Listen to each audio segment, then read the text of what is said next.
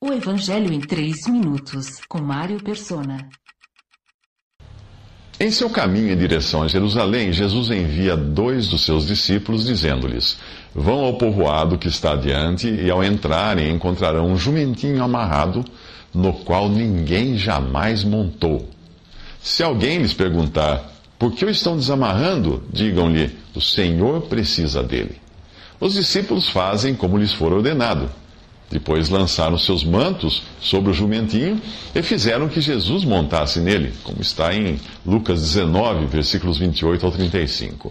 O jumento xucro representa o homem religioso, ainda amarrado à lei dada a Moisés, para restringir seus passos e impedir que ele se comporte como um animal selvagem.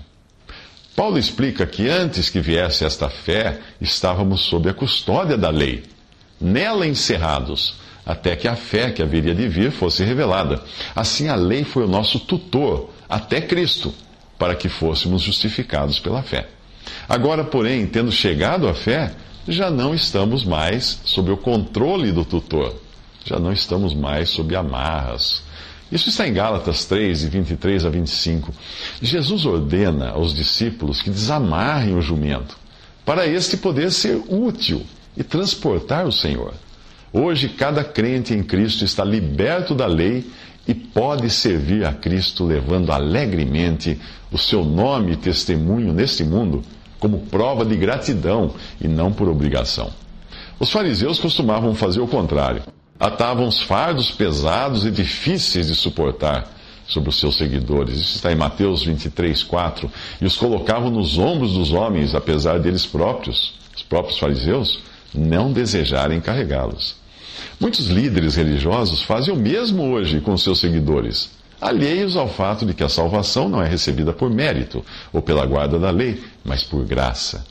Por outro lado, há também os que compreendem que sua salvação é por graça, porém estão interessados apenas em se verem livres das amarras. Se o jumento tivesse apenas sido solto, que utilidade teria ele para o Senhor? Todavia, o amor de Cristo nos constrange, porque estamos convencidos de que um morreu por todos, logo todos morreram. E ele morreu por todos para que aqueles que vivem já não vivam mais para si mesmos, mas para aquele que por eles morreu e ressuscitou. Isso está em 2 Coríntios 5, 14 e 15. Depois de liberto da lei, do pecado e da condenação, para quem você vive? Como tem empregado sua vida aqui? Que utilidade você tem para Deus? Visite 3minutos.net. Dúvidas? Visite respondi.com.br. Adquira os livros ou baixe o e-book. Também para Android e iPhone.